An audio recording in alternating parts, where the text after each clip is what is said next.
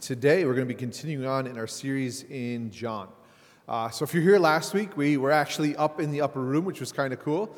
And the whole service was kind of a meditation on communion. And we read through John chapter 19, kind of reflecting upon communion and took communion together.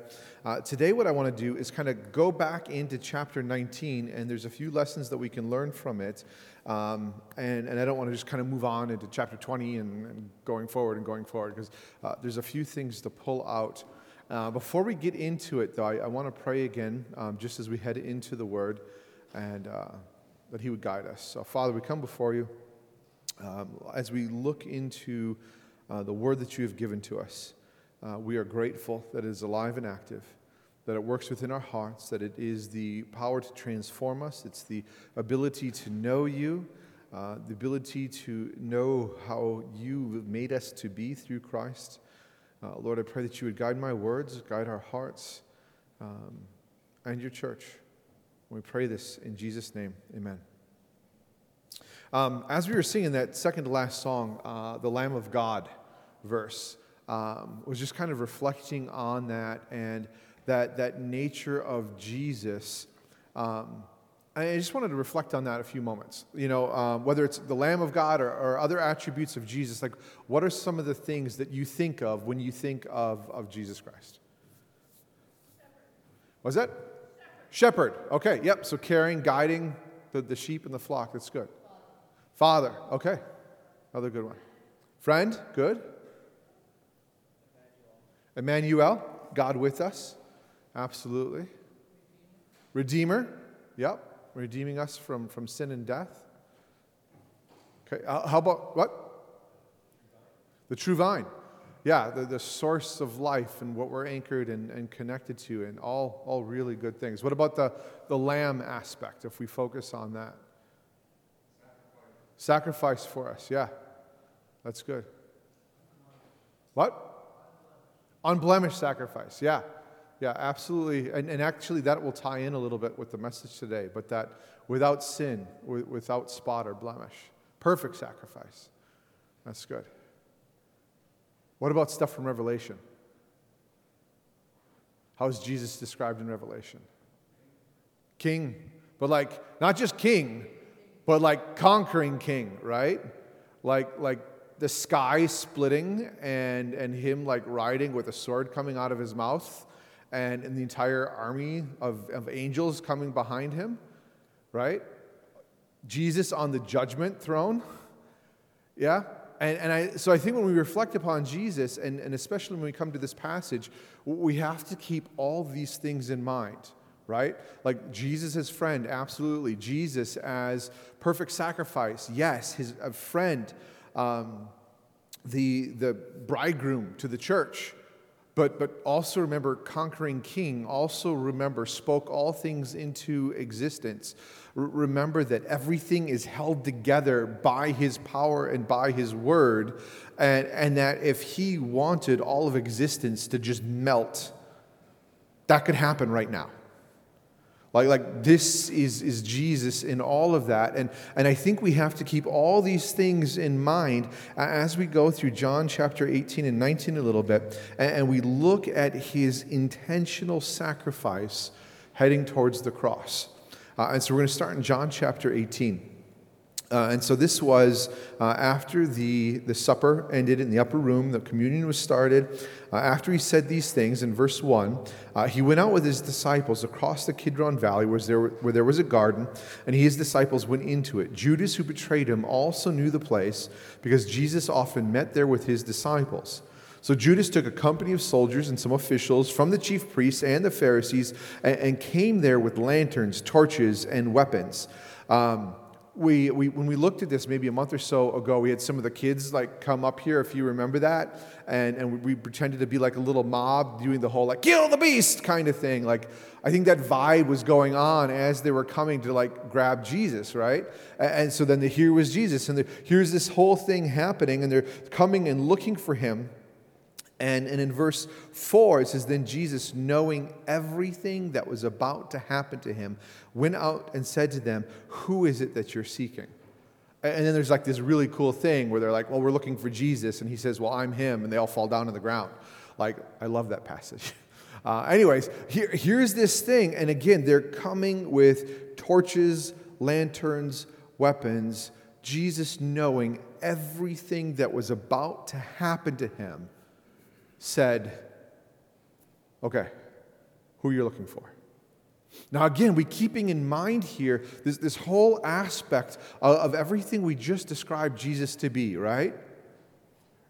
We have Jesus who could be the conquering king, and we have a bunch of humans made from dirt, mud, and water that he breathed into, that he knows how many hairs are on their heads. He knew them when they were formed in their mother's womb. And they're walking up to arrest him. And Jesus, as conquering king, could do what? Wipe them out, right? In fact, when he says, I'm he, they fall down to the ground.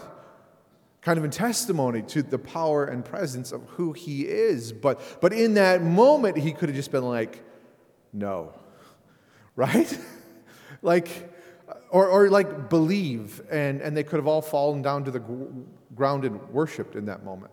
Like it could have happened so many different ways, but in that moment, instead, we see him making this intentional, loving choice to be the sacrificial lamb that says, I'm him. Let these others go, but I'll go with you. And so he's making that choice as the King of Kings, the Lord of Lords, the one who holds all things together, intentionally is saying, okay, it's time. I'm going to go with you. Knowing everything that was about to happen. And so we're going to work through John 18 and 19 and look at some of those things that he went through, that he knew was going to happen when he willingly went with them, and then what that actually means for us today. So in John chapter 8, we're going to verses 19 through 23 now. It says, the high priest questioned Jesus about his disciples and about his teaching.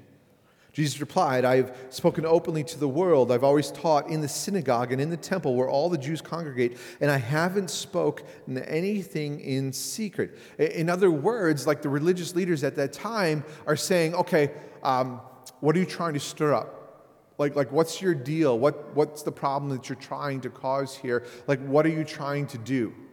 And his reply in that moment is, you know. Like, I haven't done anything hidden. I've been out in public the whole time. Like, you know what I've been saying. And then he goes like, why do you question me? Question those who have heard me. Like, in other words, like, ask witnesses. I've been doing this publicly. He replies with that. A very reasonable response, right? Where they're like, what have you been teaching? Why don't you ask people what I've been teaching? What's the response in this? Verse 21, why do you question me? Question those who heard what I told them. Look, they know what I said. When he had said these things, one of the officials standing by slapped Jesus. Is this the way you answer the high priest? If I've spoken wrongly, Jesus answered him, give evidence about the wrong. But if rightly, why do you hit me? And when you start to keep in mind the whole picture of who Jesus is, verses like this start to take on a different thing. Like, there's thoughts that go into my head. This guy that slapped him, what's his response going to be when he meets Jesus on the judgment throne? Right? Like in that moment, and he's like, oh, why are you talking to the high priest this way? And at someday, he's going to be convicted absolutely that he spoke the God, he struck the God that spoke all things into existence. That he slapped the Messiah that he had been waiting for like his entire life. And so in a moment there, I'm like, okay, like that guy, like hopefully he's come to a conviction and he receives the grace and mercy from Jesus Christ that Jesus goes on to offer. Again, remember when he's on the cross, what is one of the things that he says? Father, forgive them, for they know not what they do. And so that aspect of forgiveness and Jesus' hope for this man is a revelation of the grace and mercy and forgiveness and the very thing that Jesus was there for. So that's kind of one thing that pops into my mind. The second one is still like this idea of Jesus And here's this guy that he knows is about to slap him, right? Like I have nieces and nephews, or even my daughter at times, and we're play wrestling and everything like that. And there's like this aspect of pride in me sometimes that, like, when I see my daughter, like, she's gonna like pull off a move on me, like I'll sit there and just kind of wait to the last second and be like, no. Be like, ha. You know what I mean? Or she'll try and tackle me and grab her. And this was when she was younger. She's 11, 12 now, so it's getting a little bit harder to do these things. But like, she's 3 years old, running up to try and tackle me, and I just kind of like grab her and hold her upside down and like, do you give up now? Right? And again, it's Jesus here. What could he have done in that moment? And yet he willingly lets this happen. One of the most insulting things that can be done to you, right? Like, I've never been in a fight, but I think emotionally, I'd rather be punched than slapped. In a sense, right? Like, if you're going to punch me, you're trying to do something to me. If you're slapping me, like, you're trying to insult me. There's like a difference, at least within my mind, between the two. And this is meant to be like this insult. And Jesus just receives this shameful strike upon him. Then after this happens, one of his disciples, and we're not going to read all the verses as we go through this. One of his disciples, and Christian preached on this 3-4 weeks ago, Peter is there, and he's trying to get into the gate, and the girl at the gate's like, well, aren't you one of his disciples too? Like, we already lit in John. Like, we lit in John, and you're going to come and support Jesus too? And Peter's like, nope, I don't know him. I'm just here because there's something going on. And so he's denied 3 times. Continues on, they brought him to Pontius Pilate then after this gathering. We'll look at this in verse 28. It says, they led Jesus from Caiaphas to the governor's headquarters. It was early morning. They did not enter the headquarters themselves, otherwise they would be defiled and unable to eat the Passover. So Pilate came out to them and said, what charge do you bring against this man? They answered him, if this man weren't a criminal, we wouldn't have handed him over to you. And so even within this, like first of all, they're leading him as a criminal to the governor. They're doing it early in the morning, which means Jesus hasn't slept.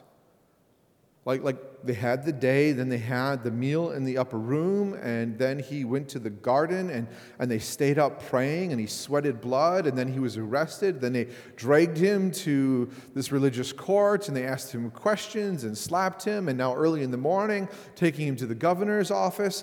And so he hasn't slept. They're dragging him all over the place. They're bringing him as a criminal. And do you see what day it is?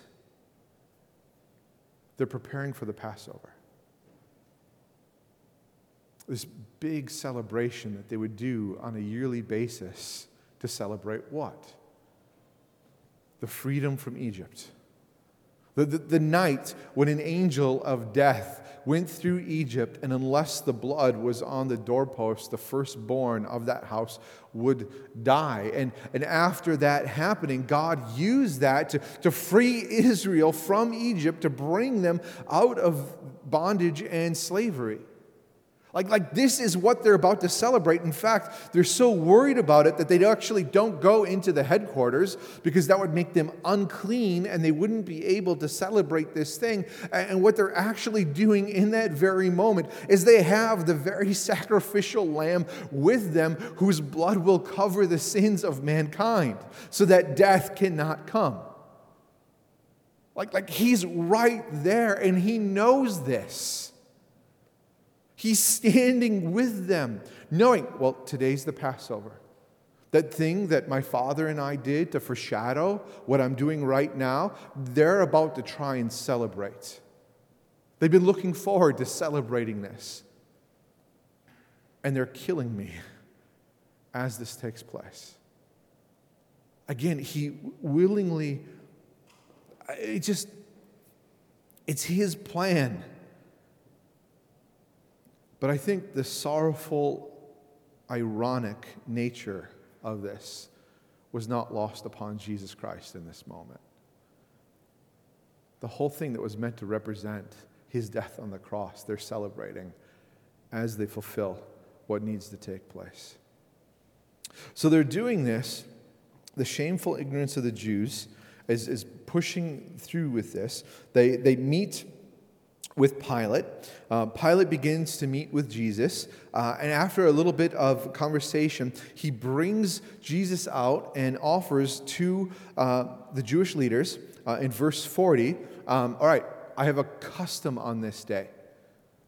Would you like Jesus or Barabbas? Would you like this man who's been teaching that I find no fault in, or do you want this revolutionary terrorist that's causing problems with the Romans, probably will continue and will eventually cause problems for you? And Jesus standing there, like again, I can't even imagine some of these things, but I do know this. I remember being in grade school and elementary school, and you're picking teams for dodgeball, right? And it comes down to you and the other person are the last two people. And how terrible is it in that moment for them to be like, oh, we'll take Bobby. Oh, I guess I'm over here, right? Like, I know that's nowhere near what happened to Jesus. But standing there and to have his own people say, no, we'd rather have this revolutionary. We'd rather have this terrorist. And that's the decision that they make. So Pilate then takes Jesus in John chapter 19, beginning in verse 1. It says, then Pilate took Jesus and had him flogged. The soldiers also twisted together a crown of thorns, put it on his head, and clothed him in a purple robe. And they kept coming up to him and saying, Hail, King of the Jews, and were slapping his face. Now, there's a couple of things within this passage to look at and consider. The first one is where it says that he took him and had him flogged. Now, when we think of this, a lot of times our mind goes to Passion of the Christ, right? Or we think about the type of whip that was used, where it was kind of like that cat of nine tails, where they would tie, bits of metal and bone or glass to try and inflict the most amount of damage. And there's this article I was looking at from D.A. Carson, who's a theologian and historian, and he's looking at the different words for being flogged and the different customs of this. And he makes a very, very strong argument where I'm convinced there's three different types of whipping that were used by the Romans. The first one was more of a minor thing that was meant to harass, humiliate, teach a lesson. It's kind of what happened to John and Peter after they went to the Sanhedrin and they were told not to go on and to continue to preach. And they're like, well, we can't help but doing it. And so they kind of like beat them as a punishment, like a caning in some modern day countries. To kind of let go, like, here's your punishment. The second one was more intense than that. And then the third one is the one with that special whip that was very much Passion of the Christ, but was typically only used for crucifixion. Okay, so this first one, if you look at the timing of everything that's happening, the words that's used, most likely this flogging that Jesus was given here at this moment was the first one, not the extreme one. But rather the lighter, obviously still painful, but a lighter beating meant to humiliate and to punish him for causing problems with the intention of letting him go. And as we look through the passage, we'll see this a little bit more. But in this moment, they're sitting here, and the soldiers are flogging him, this lighter one most likely, twisting together a crown of thorns. This crown of thorns were most likely from palm at that time, where the spikes were up to 12 inches long. And so they'd be coming out 12 inches from around him, and they clothed him in purple, which most likely wasn't an expensive robe, but maybe an old rug or something. He was being made a caricature at this point by the Romans in order to mock him as they continued to slap him in this. But again, all of this humiliation of Jesus in this moment was actually an attempt by Pilate to let him go. So what he says here in Luke chapter 23, verse 16, he says, I will have him whipped and then release him. Like this was Pilate's intention in this was, let's humiliate Jesus, let's humiliate him publicly, let's beat him to teach him a lesson, not to stir up problems, and let's let him go because I don't find any grounds for crucifixion, or I don't find any grounds for killing him. And so after this happens, in verse 4 now, it says, Pilate went outside and said to them, look, I'm bringing him out to you to let you know I find no grounds for charging him. Then Jesus comes out wearing the crown of thorns, the purple robe, and Pilate said to them, here is the man. Again, this whole aspect of the crown of thorns, the purple robe, the beating that he received was all meant to shame and humiliate him before others and to teach him a lesson. And so what Pilate's doing at this point is now bringing out a Jesus who is in pain with this 12-inch crown of thorns on his head. He's been beaten. He's wearing a robe. He is a caricature, a mockery of a king in the eyes of the Romans, and he presents them to the Jewish leaders. In a sense, saying, I've done this. I think this is enough. Do you see what he's been reduced to? Do you see the mockery that he is? He's now publicly shamed in front of the hundreds of people that were there. Is this not enough to satisfy you and to show that he's really nothing? It's all Pilate's intent in this, and yet the crowd calls for his death. When he says, here is the man, the crowd begins to say, crucify him. Pilate says then, well, isn't he your king? You know what the response was there? We have no king but Caesar. We have no king but Caesar. Now, in this, we have this whole political motivation that's happening from the Jewish leaders, right? Like they're saying, this man isn't our king. We don't want him. He's a mockery of a king. We reject him. Crucify him, right? But I think there's something deeper within this, that if we go back into the time of Judges in 1 Samuel, we see what's actually happening here.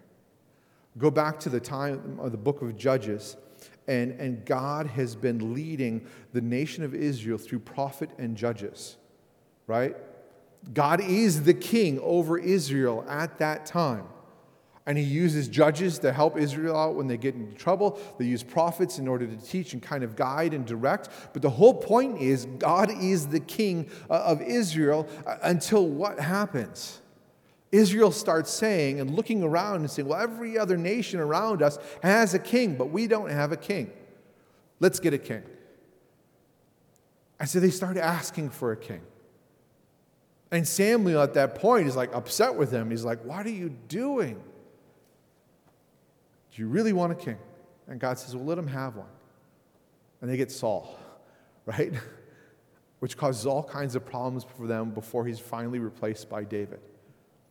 But this whole aspect of in Judges, they're rejecting God as king. They want a man as king. And they've been wanting a man as king ever since that time. Even when they're sitting there under Roman rule, what do they want? They still want a king. They still want a king to be able to come and overthrow Rome so that they can reestablish the kingdom of Israel as a powerhouse within the Middle East. That's their desire. And here, publicly, before their very God, they're declaring, we have no king but Caesar. They're literally tossing aside everything that we don't want God as king. Guess what? Now we're okay with not having an Israelite as king. Caesar's our king. We're good with that. And doing it right in front of Jesus Christ. After this, Jesus is then forced to carry the cross on his own. Again, most likely now after a second whipping, after the more extreme beating that we're familiar with when we think of Passion of the Christ. So it would be a second time. It was done intentionally before crucifixion in order to weaken the person so that they would die on the cross quicker. It was part of the process of this. And so most likely, as I've been looking at this, I'm convinced now that he was whipped once as a punishment, but then secondly and more brutally in preparation for the cross. Which is why then, as he's trying to carry the cross, he's unable to do it on his own, and they need to press Simon into helping out with this at that moment. All along in this foreshadowing that was done, if you remember Abraham and Isaac, and Abraham's going to go and sacrifice his son, and he has his son carry the wood for the sacrifice. And then God ends it at that point. And here now Jesus is carrying the wood of his own sacrifice, knowing that there's not going to be a ram that's provided, knowing that he is that perfect sacrifice, knowing everything that's about to happen to him, and the crowd jeering him at this time as they follow him. Crucified in a public place for everyone to see. It was done intentionally. It wasn't done privately in some little dungeon. It was done on a hill where many people passed in order to increase the shame of this particular way of death. Soldiers then bet on his clothing.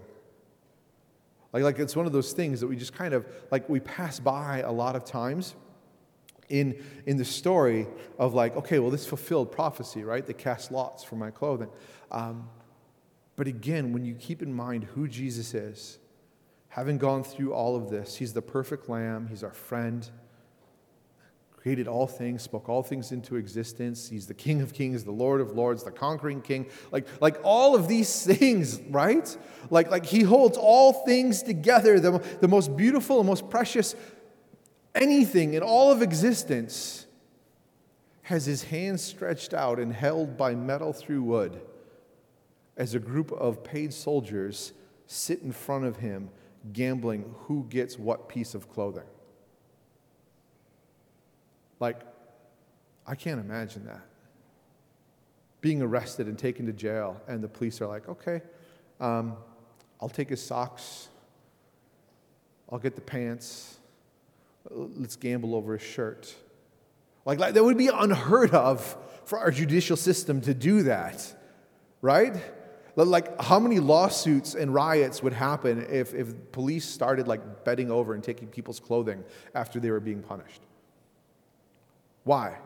Because it's dehumanizing, right? It's embarrassing and shameful. And yet this is what happened to our God on the cross. I can't imagine how I would feel in that. And then all along in this, his mom was there. Like right there, his mom. All of this happening undeservedly. And she's just weeping and in agony over what's happening to her son. And I just can't imagine how that would feel. Like, I know that there's been times where I've been in a situation and I've gotten hurt or something like that, and my mom was just distraught over where I was in that moment, or she was worried for me. But I can't imagine a situation like this where I'm literally dying in front of her and people are betting on my clothing that she might have made for him, most likely made for him.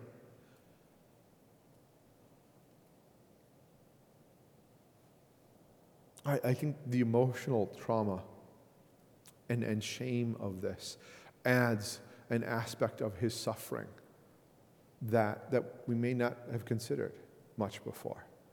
Because we look and focus on this physical, but there's so much stuff emotionally happening through this humiliation and the shame that he went through, that I think then brings another verse in Hebrews into sharp clarity. Hebrews chapter 12, verses 2 through 4. Let's keep our eyes on Jesus, the source and perfecter of our faith. For the joy that lay before him, he endured the cross, despising the shame, and sat down at the right hand of the throne of God. For consider him who endured such hostility from sinners against himself, so that you won't grow weary and give up.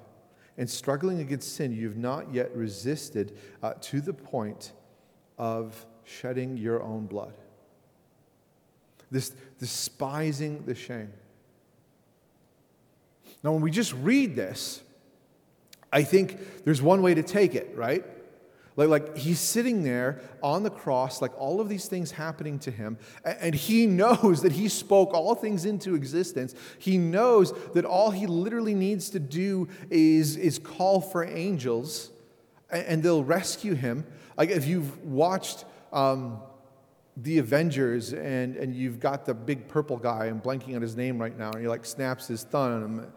Thanos, there you go. He snaps his thumb, and people just kind of disintegrate within that. Like Jesus does, everybody's holding up by him, right?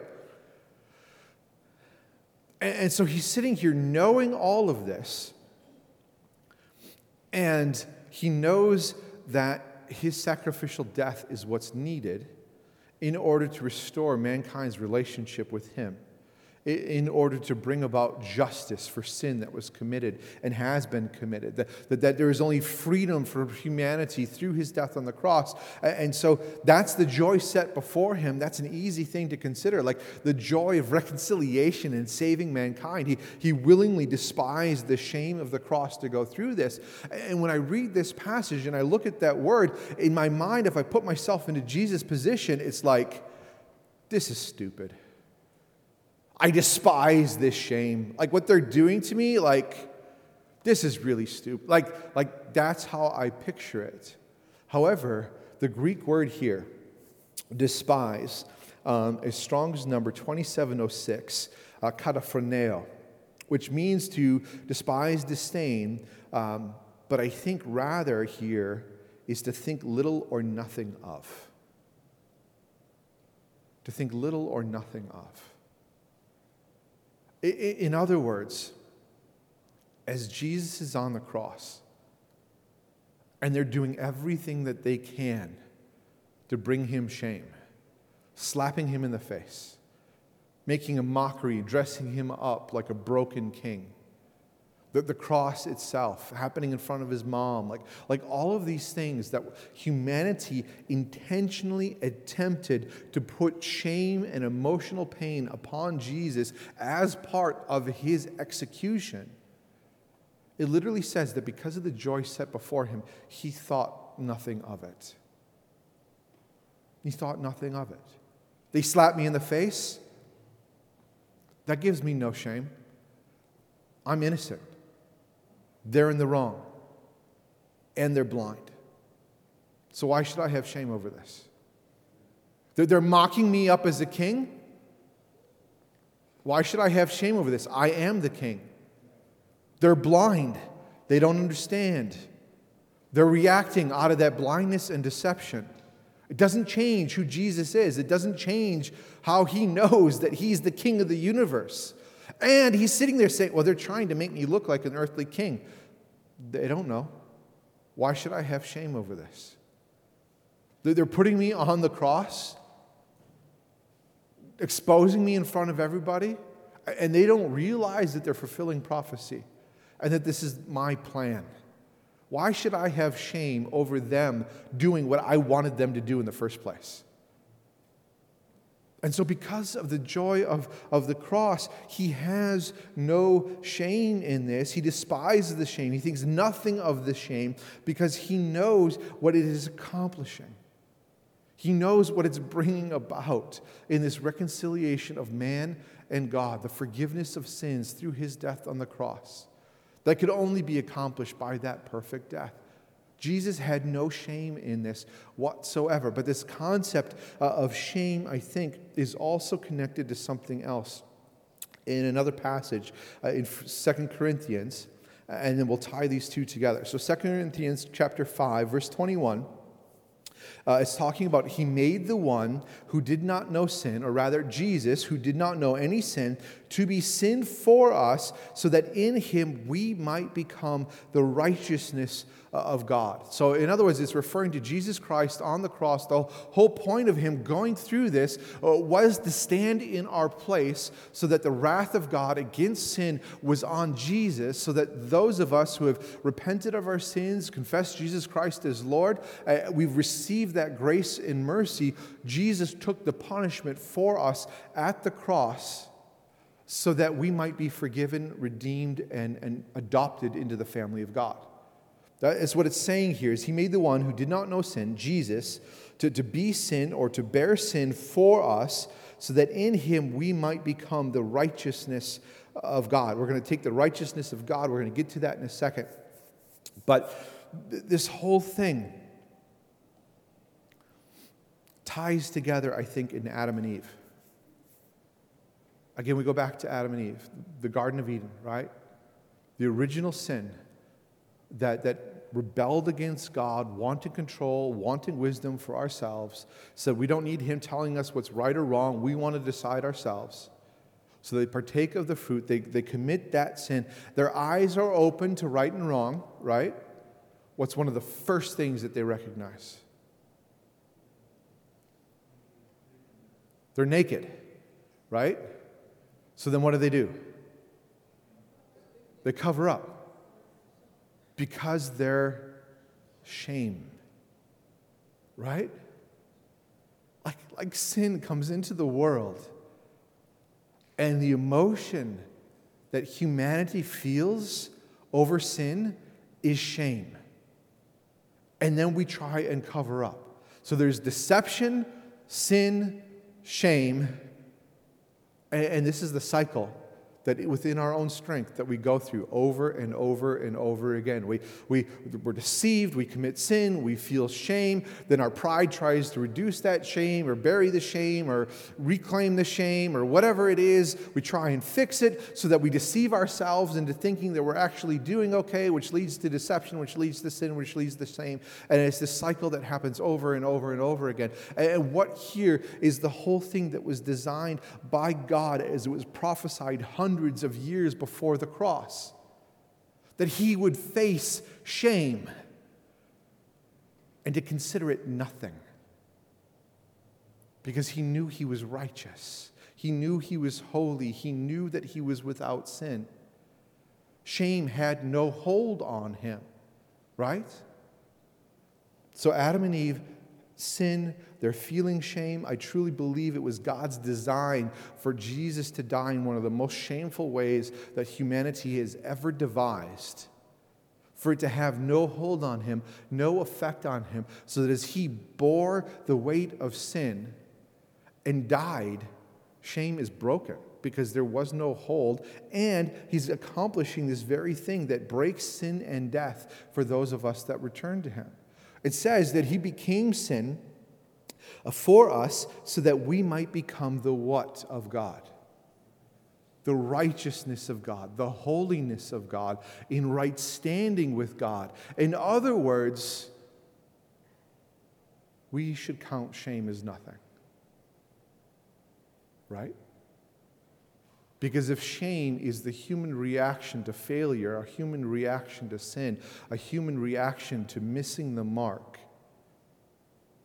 if what God says about us is because of what my son did in your place for you, you now have his righteousness. You now have his holiness. It's literally what this verse says. We become the very righteousness, the very holiness of God. So in other words, the standing that Jesus had when he was on the cross trying to be shamed, and he's like, I can't count this as anything because I'm righteous, I'm holy, I'm sinless, I'm innocent. It had no hold on him. Through his death on the cross, we are then brought to be the righteousness of God so that sin has no hold on us, that chains are broken. Shame has no hold on us. Those chains are broken. That is the reality of our existence if we are redeemed by the blood of Jesus Christ. That is the truth. Now, we don't often live that way because we begin to accept deceptions and lies again, where our enemy tries to put that shame back on us. And what happens in that moment is we make a choice, or we have a choice to make. Either I'm the righteousness of God because of what Christ did, not because of what I did. He endured such shame and pain and the penalty of sin for me, so that I am made righteous. I'm not claiming that for myself. He says that about me. So therefore, when Satan or others are trying to bring shame, trying to bring condemnation upon me for things that I've done in my past, I can sit there and say, Jesus carried this. I'm done with it. I have no shame over this. I am forgiven. He sees me as his son or his daughter. I count this shame as nothing because of Jesus. Or we can listen to those little whispers and those little lies and then say, well, maybe he's right. But who do we truly believe? Like if we step back and take a choice, Jesus. So we can't sit there and listen to those little lies that try to accuse us, to pull us out of what Jesus accomplished at the cross, which is far greater than we tend to acknowledge. We'll go to 2 Corinthians chapter 5. We led the last verse in this passage, again, where it said, He made the one who did not know sin to be sin for us, so that in him we might be the righteousness of God. I want to go back to verse 16 and read all of this in context, because then it changes the way that we see ourselves and others. From now on, then, we do not know anyone from a worldly perspective. Even if we have known Christ from a worldly perspective, we no longer know him in this way. Therefore, if anyone is in Christ, he is a new creation. The old has passed away, and see, the new has come. Everything is from God, who is reconciled to us, to himself through Jesus Christ, and given us the ministry of reconciliation. That is Christ. In Christ, God reconciled the world to himself, not counting their trespasses against them, and he has committed the message of reconciliation to us. Therefore, we are ambassadors for Christ. Since God is making his appeal through us, we plead on Christ's behalf, be reconciled to God. He made the one who did not know sin to be sin for us, so that in him we might become the righteousness of God. We no longer see or know anyone from a worldly perspective. This ties into Romans chapter 12, right? Do not be conformed to this world, but renew your mind, testing and knowing what is the perfect will of God. This whole thing is all about us coming to a point in our lives of recognizing we have no hope within our own strength. We have no hope to pay back our sins. We have no ability to be good enough, to be holy, to access God. We just can't do it. So we come to a point of acknowledging that and confessing our sins, or repenting of our sins, confessing Jesus Christ as Lord and Savior, submitting to him and saying, I need you to rescue me because I can't do this in my own strength. And when we come to that place in our life, all of the power that was worked at the cross and in Christ's resurrection is then at work in our lives, according to Ephesians chapter 1. All of that power is at work within our lives. Everything that Jesus accomplished, and I believe the very intentional design of the shame that humanity tried to put on him, that he's like, it means nothing to me. To the physical pain, to him bearing the sin in our place, all of that comes to bear where Jesus Christ received that for us at the cross. And as we confess him as Lord, we are then given a freedom that we cannot fully comprehend yet. We get glimpses of it, and we walk towards it. But the whole point of it is there is now no condemnation. There is now no shame for those who are in Christ Jesus, because we've been set free in what he did for us. We've become the righteousness of God by his work on the cross. Paul's response to this is then we no longer look at anybody in a worldly perspective, and we can no longer look at ourselves in a worldly perspective. We can no longer judge ourselves according to the standards of the world or the standards within our own minds. But only by what God says. If we repent, we are forgiven. There's no condemnation if we're in Christ Jesus. There is grace, there is mercy, there is forgiveness, and there is growth. Because of the cycle we tend to get into, we struggle with deception, then we just struggle with sin, we struggle with shame, and we can continue to go through that if we get into a pattern of condemnation and acceptance of an identity that is untrue. Or we can meditate upon His Word. We can focus on His promises and what He has told us is true. And when the whispers of temptation, the whispers of shame and condemnation come into our minds, we can choose to be like Jesus in that moment and say, I have nothing to do with this because I'm righteous. Not because I did it. That's the hardest thing. Like say right now, I am the righteousness of God. Let's do it again. I am the righteousness of God.